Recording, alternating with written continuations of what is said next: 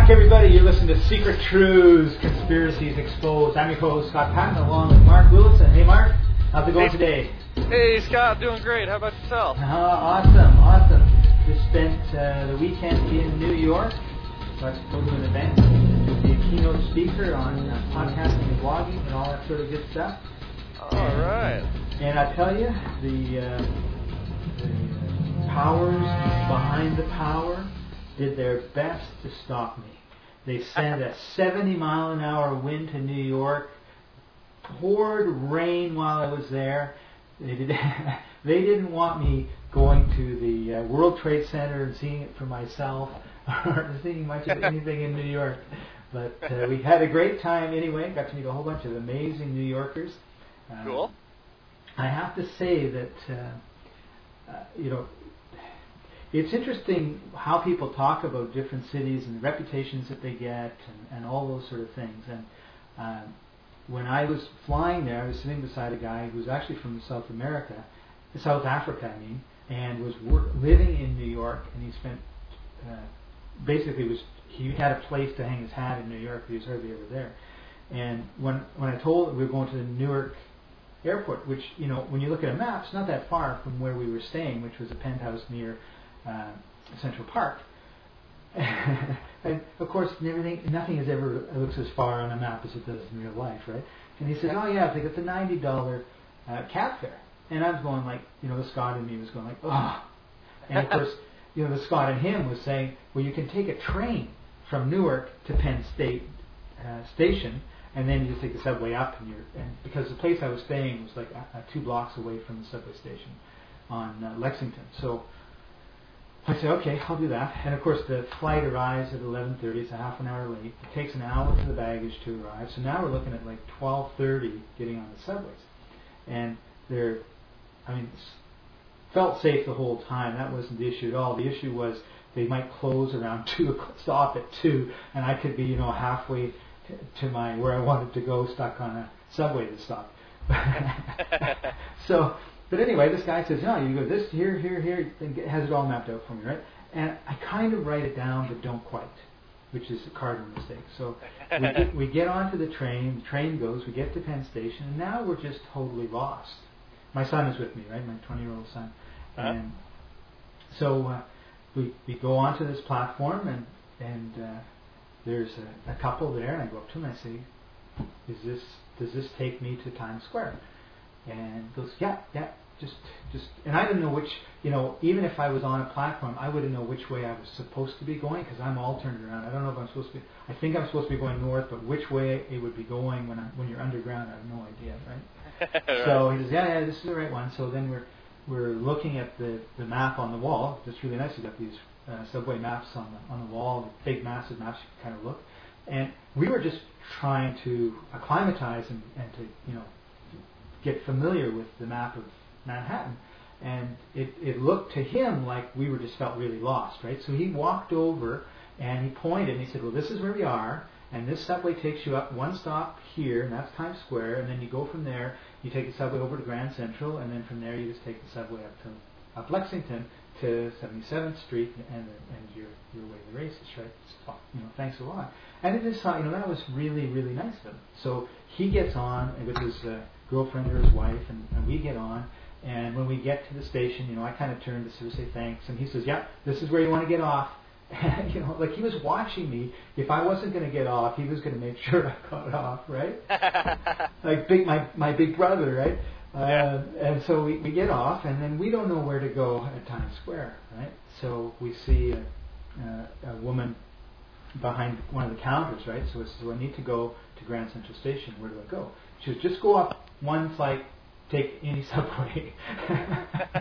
I'm like, "What?" So we go up one flight, and we're on this platform again, and we don't even know, we're still can't figure out what subway train is on what subway platform, right? Because we can see there are numbers, right? Well, we need to get the number 6 train, but we can't see how you tell if you're on the platform for number 6 train or not, right? So we go up to another guy and his girlfriend, and it was Friday night, I guess they're out of dates, and I said, "Hi," I said, "We need, does this train go to Grand Central Station?" "Yeah, this is the one." Great. So we get on, they get on, and we come up to Grand Central Station, and again, I'm going to turn and make eye contact and say thanks, and he goes, yeah, this is where you got to get off, and just, head up there, and you'll see the, follow the one to number 6 where you're going, right? And but I could tell he was paying attention, right? He was like, if Scott and his son don't get off here, it don't look like they're going to get off, I'm going to be telling them, get off here, right? Right. Because you can tell when you just sort of catch somebody's eye and they're not paying attention, and you can tell when they're concerned, right? Sure. And they knew. I mean, we were very obviously tourists from the Hicks, the hinterlands, and I just thought, New York's reputation of being hard and cold and fast and all these things, which obviously there is an element of truth in that, no matter where you are in the world. But we never ever hear about the fact that that people in New York are really friendly and helpful, and because none of these people had to do any of that for us, right? But we really felt like everyone that we met was helping us come along. And I want to just and so we had no problem. 2:00 in the morning we arrived, and we retraced our steps the next day back to the airport, because it was just kind of really different. Anyone can take a cab, but to take 3 subways and a train to get to the airport and not have a problem was pretty cool. And when we did it, what we didn't know was that the train from Penn Station to Newark Airport didn't run as early as we thought. Uh-oh. Yeah. So it's leaving at 5:26, and it has nothing that tells you what platform it's leaving from. And we're kind of we're there at 5 o'clock going, and our flight's at 7, so is it going to be enough time? I think so. I wish I had timed myself coming, so I would have known, right? Right. And so we're sitting there, and one of the things that was fairly obvious was a number of I won't say a lot because that gives the wrong impression. A number of homeless people were sleeping in Penn Station, and a couple of policemen came in, and they would bang wake everybody up and start talking to them, right? So we're waving, and we've obviously got our luggage, so we're not homeless, and we got our tickets and everything else. We find a place to sit, and the next thing you know, kind of 2 chairs down from us is a Jersey policeman talking to a black guy, and with the stereotypic Jersey accent, right? Sure. And he's just, so older, 55, 60-year-old policeman, and talking with a Jersey accent and asking all these questions to this guy and getting mumbly answers. And in the beginning, it was kind of like, police harassment was what I was feeling, right? Right. That's, and I think anyone listening in the beginning would have that sensation, right? Sure. Because it was just such a stereotypic. We see it on TV all the time. Bad cop harassing poor homeless people, right? And as the story unfolded, as he asked questions and everything else, the guy on the street was diabetic. He was supposed to be taking this drug every day for his diabetes. Hadn't taken it in 2 weeks. Oh, jeez. Yeah, was obviously homeless, everything else, and so finally the cop, he calls in, he says, send the wagon down, I've got a guy here, we've got to take him to the hospital. It was in my opinion, really helping the guy out, right? It wasn't throwing you in jail. It's man, you've got a lot of real problems here, and if we don't do something, you're just going to die, right? Right. I don't want you dying, so let's go and get you, So it was funny how our perception of the conversation changed over the 20-odd minutes we were sitting there, right? Right. And so I thought, wow, that's kind of cool. And so 10 minutes before the train was supposed to leave, they announced the station. And what's cool is we weren't the only ones going, so we just followed, the 30 or 40 people that were going. And I have to tell you something that was really quite funny. I think it was platform 13, my favorite number. I was born on the 13th of October. And so there's a door, and above it says 13. And right beside is another door that says 14, right? So we're walking, we're heading for 13. Well, there's only one kind of room for one person to go in and one person to come out. Okay. Okay. On both these doors. And if you went into 13, there was an escalator, no stairs, and the escalators were coming up. So you couldn't go down. So you had to go down 14, you know, and I took a glance. I said, oh yeah, escalator coming up, can't go that way. The person ahead of me walks in and stops when they see this escalator coming the other way, and it's just like brain freeze, right? I have to go this way, but how can I go down that? I can't go down that. Right? It's so funny. I mean, her reaction was funny, but what was even funnier, and we were laughing, is there's this door, you know, go to 13. Well, you can't. You got to go to 14, right? And you come down, and then it's 13 and 14 are right together. Got to the airport in lots of time, and flew home and without incident at all. So our trip to New York was wonderful. Very good. Well, welcome back. It sounds like it was exciting. It was exciting. We just had a great time. New York's a wonderful city, and the place that we stayed, the bed and breakfast penthouse off of Central Park, was absolutely stunning. And can't say enough good things about New York. It was wonderful. So, oh, very cool. Very cool. Yeah, and that was my experience of it. And other people may have different experiences. And if you're in Haiti, you have a totally different experience than what I had. Yeah, absolutely. They're still having some struggles over there, I hear. Yeah, I guess about 500 people have died, and there's been millions and millions of dollars in damage done. And I guess one of the things that's comforting is knowing that when there are crises that occur, how mankind, as a rule, just bonds together and pulls together to help people in need. You know, and all those people in Haiti, I mean, they needed medical supplies and medical assistance and food and everything else. And I understand that, you know, there's a French organization, I believe it's a French organization, I may be wrong, Doctors Without Borders. I mean, they were ready to go into Haiti and help them out in like very, very quickly. So it was great to hear. Yeah, absolutely. They were on a mission to get over there, and the United States sent over, I believe, 13,000 U.S. troops to help out with the situation and provide aid and disaster relief. And yeah, definitely, we've seen George W. Bush and Bill Clinton, you know, getting together to help out the cause, and it's really good. The Haitians are sleeping easy now. Yeah, right. Thanks to George and Bill, saved the day. But I think it's kind of interesting that you know, there's been a big backlash in response to all of the United States troops that are over there, and there's a lot of people that are, you know, they're feeling like, well, geez, I mean, 13,000 troops? What are you doing with 13,000 troops over there? And how long are you going to keep them for? Yeah. And so they, from what I understand, they just recently withdrew many of those troops because they were getting such a backlash and so much pressure about this supposed United States occupation of Haiti. And so it got me to kind of thinking about it, and I thought, well, you know, that is a good question. I wonder why they sent so many troops in there, and it seems like a really, really aggressive, heavy type of force to be sending in for a humanitarian relief mission, if you will. Mm-hmm.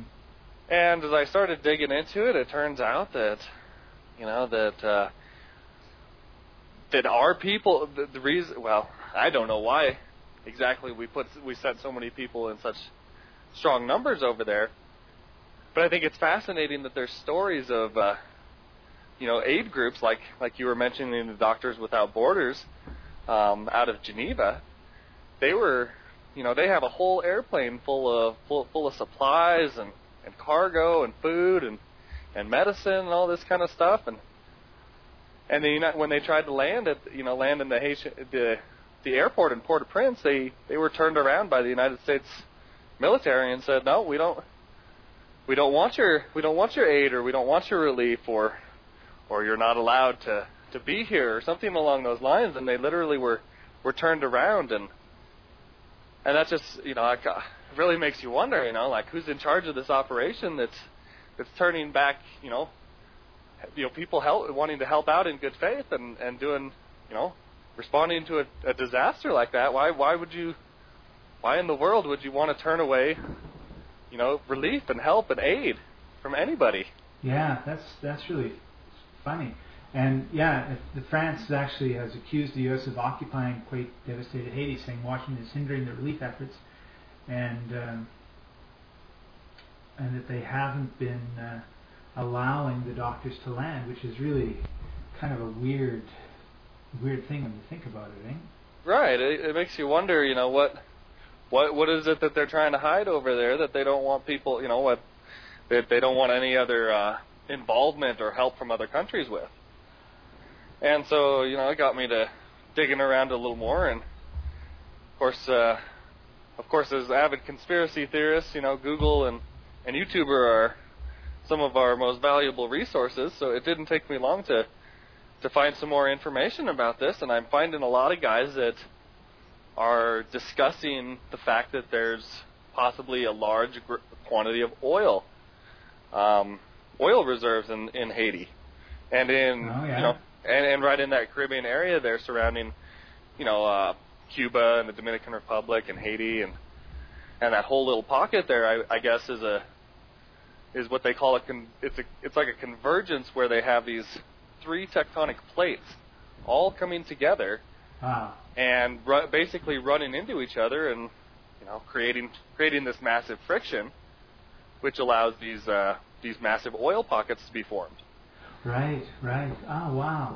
So that would give a real good reason for wanting to be in somewhat position of strength in that area, wouldn't it? That would certainly, if I was in that position, I would think that would I would certainly want to befriend the Haitian government and the surrounding areas, and maybe get my foot in the door to have access to another line of oil. Right. That would make strategic sense to me. Right. Yeah, that's very interesting. So I did a little bit of research on this topic, and according to the French scientist Daniel Mathurin, so it's interesting that this is a French. Here we have the French scientist about to say what I'm about to read, and we have the French accusing the U.S. of not allowing Doctors Without Borders to land or aid planes to land.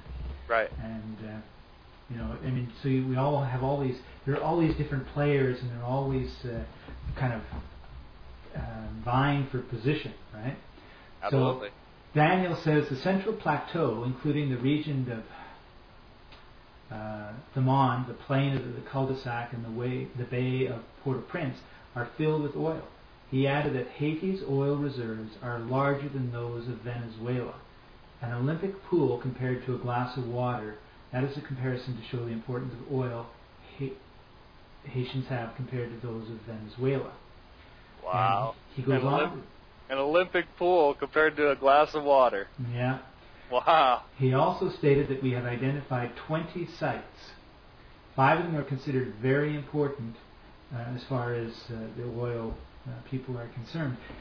And so you've got... and then you've got the president of Venezuela, Chavez, announcing that he would write off the undisclosed sum Haiti owes Venezuela for oil as part of their plans to help the impoverished Caribbean nation after the devastating earthquake.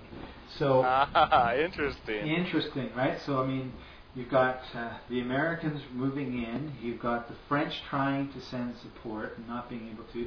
You've got Venezuela saying, you know what, we don't care how much you owe us. We're going to help you out. We're going to just and there will come a point in time where somebody and then you have George Bush, who's from Texas and has a whole bunch of friends in the oil industry, right? Yeah. The special envoy. So you've got all these players coming in there going, and the thing is that I would have to say that the fact that there's oil there is not, even though it may be something that's being publicized now, right? Right. Is not something that was unknown 10, 20, 30, 40 years ago. Right. So, as a matter of fact, apparently, from what I understand, that one of the ways that they discovered that there's oil there is that they've got these they've got this testing called ELF, Earth Tomography, and the ELF actually stands for extremely low frequency sound. I guess detection is what they're doing, and they're taking these very low sound frequencies. Like if you can, when you hear those cars booming down the road with their big subwoofers and stuff. Oh yeah. I guess you they almost feel it more than hear it. Exactly. So they take this a similar technology and they actually send these super low frequency sound waves down into the earth, and it allows them to make like a little sonar map, if you will, of what's what's down inside the crust. Okay. And when they were using this that's how they were looking for like offshore oil reserves and stuff out in the ocean. But this guy, Dr. Brooks Agnew, actually, found that when he was during the 1980s, when he was searching for these oil and gas pockets, he actually caused this ELF machine that he was using actually caused an earthquake. Right where they were looking for oil. Curiouser and curiouser, as Alice in Wonderland would say. That's right, and so it made me, I thought, wow, that's a strange coincidence that we have this massive earthquake, and now there's all this talk about oil, and it turns out that the technology that's used to discover it can actually cause these earthquakes.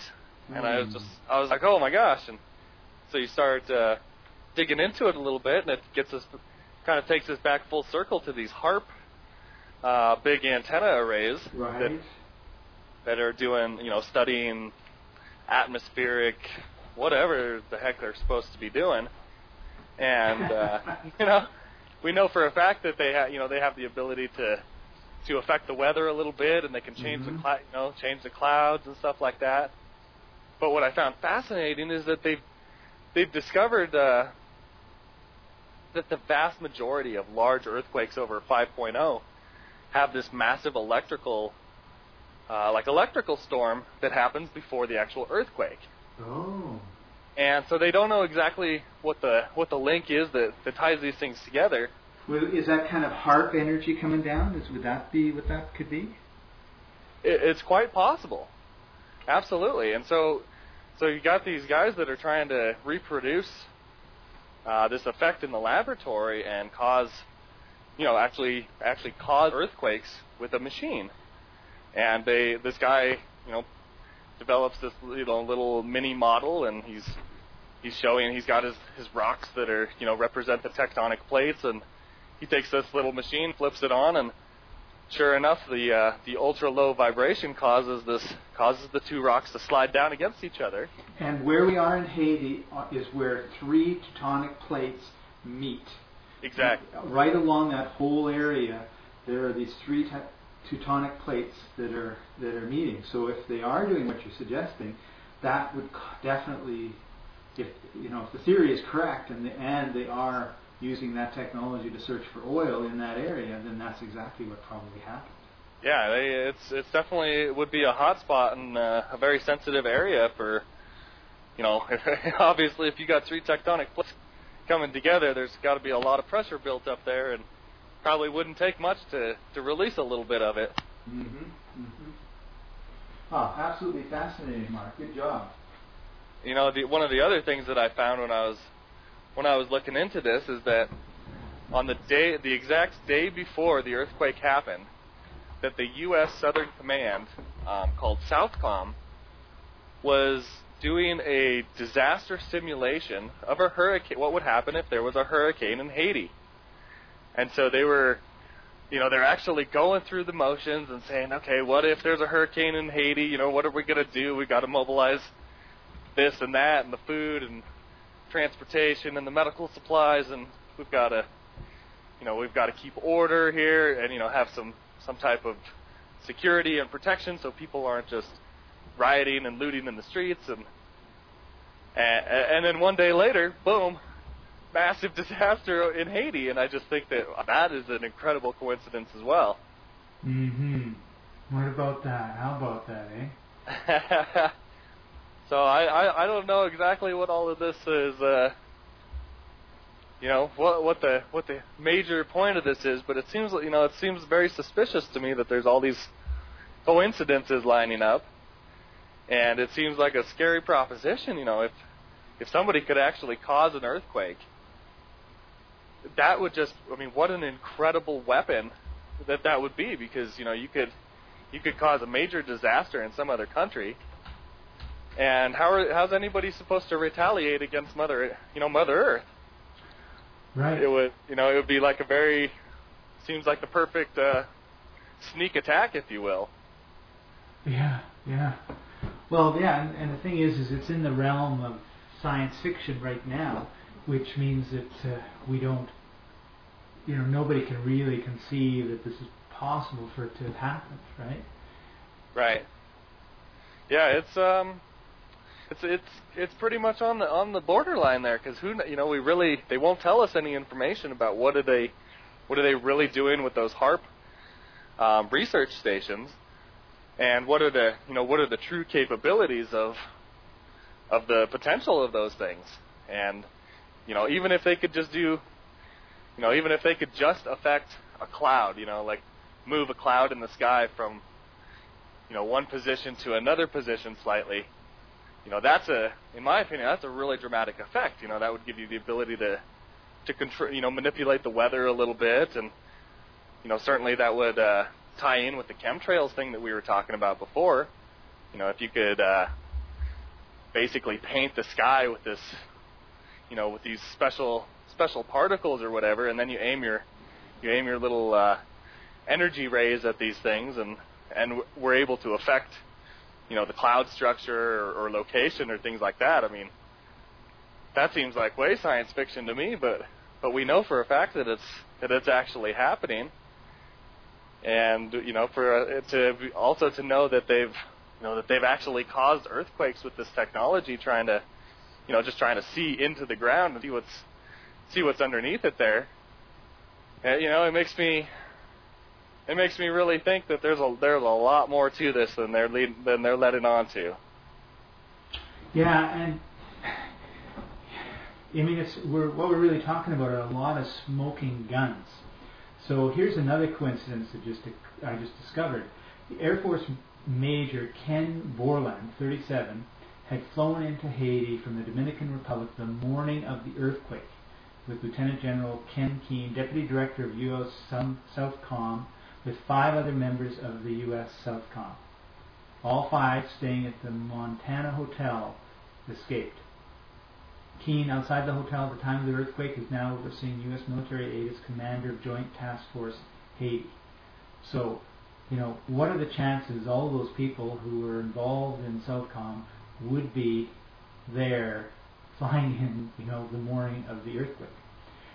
So, the Deputy Director of the U.S. Southern Command traveled from the Dominican Republic to Haiti the morning of the quake. Yep. Awfully good timing. Awfully good timing. And it's reminiscent of... this article talks a little bit about 9/11. And one of the questions we had when we were talking about what was going on with 9/11, you recall that Mayor Giuliani had his emergency war room, or whatever you want to call it, in one of the World Trade Centers. Actually, the one that nothing hit, but it still fell down. Right, number 7. So Mayor Giuliani knew when to leave number 7 because he got advanced warning that the trade towers were about to collapse. So here's a quote from Rudolph. It says, "We were operating out of there when we were told that the World Trade Center was going to collapse." This is what Rudolph Giuliani told Peter Jennings of ABC News. So the question they ask is, how did Giuliani, and I'd like to know the answer to this too, is how did Giuliani know the towers were about to collapse? That's right. I mean, how did anybody know that? Yeah. But I mean, the guy was there and got out because the thing was going to collapse. So it's like, So, yeah, very interesting. Yeah, suspicious stuff. So, really makes you wonder about the whole government. Everybody's really concerned about the big Brother watching them and the whole New World Order and the government takeover of everything, and this all of the open ends that this doesn't, certainly doesn't tie up any loose ends. It just asks more questions actually, and the heck are we supposed to think about any of this stuff? Obviously you can't just, I think the days of just swallowing what they spoon feed us are kind of over. It's time to think for ourselves a little bit and wake up to what really might be going on here, and what we can actually do about it. Paying attention and being active about being active and talking to people and just generally having concern and caring. I think about what's going on in the world. I think is really important now more than ever. Yeah, absolutely. Very, very, very important. Keep up to date and watch what's going on, and then don't be fooled. That's right. Don't get fooled again, right? Don't get fooled again.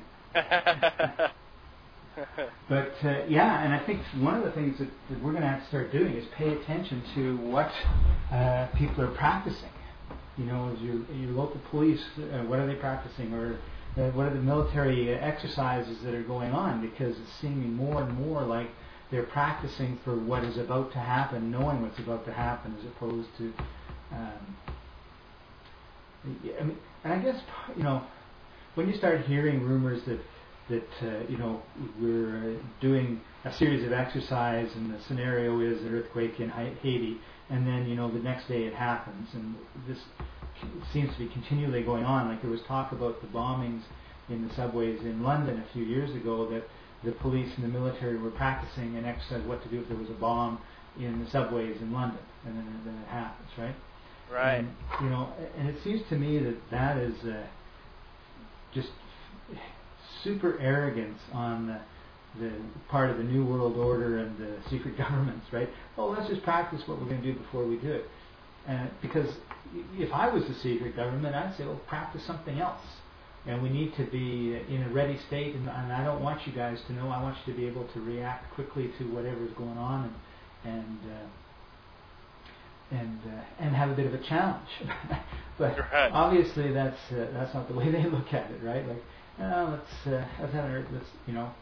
let's cause. We know that it's possible for a man-made earthquake to be created, and we know that they were practicing a response to an earthquake in Haiti, and then there was an earthquake in Haiti. So, how many dots do we need to join before we're thinking like there's a lot more going on here than we think?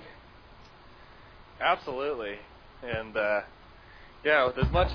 with as much as the government knows about everything right now and all the things that they're involved with, and we're in operations all around the world, and yet there's just this huge veil of secrecy, and it's like the only thing I even hear on the news right now is that Tiger Woods is coming back to play golf, and yeah, it's kind of just like the old bait and switch kind of thing.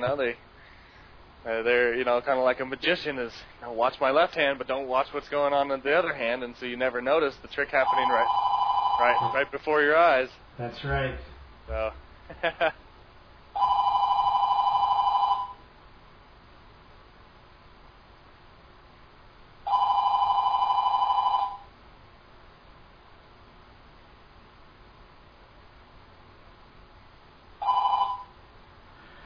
Yep. So, Mark, we've come to the end of another exciting Secret Truths episode. Where can someone go if they want to know more about what's going on in the world? They want to hit us up at secrettruths.mypodcastworld.com and send us your feedback and your comments, and send us any links, anything that you think is important that we should be discussing on this show, and we'll check it out. And you guys keep on paying attention and doing your thing out there, and we look forward to being with you again next week. That's right. And that's Secret Truths with one T. Yeah, Secret Truths with one T. So it all just rolls off real easy. And at .mypodcastworld.com. Thank you. Yes. also head over to secrettruth.com and got some blog posts there and other stuff as well. Excellent. Thanks for joining us, everybody. Yeah. We'll see you all next time. All right. Have a good one, Scott. Bye-bye.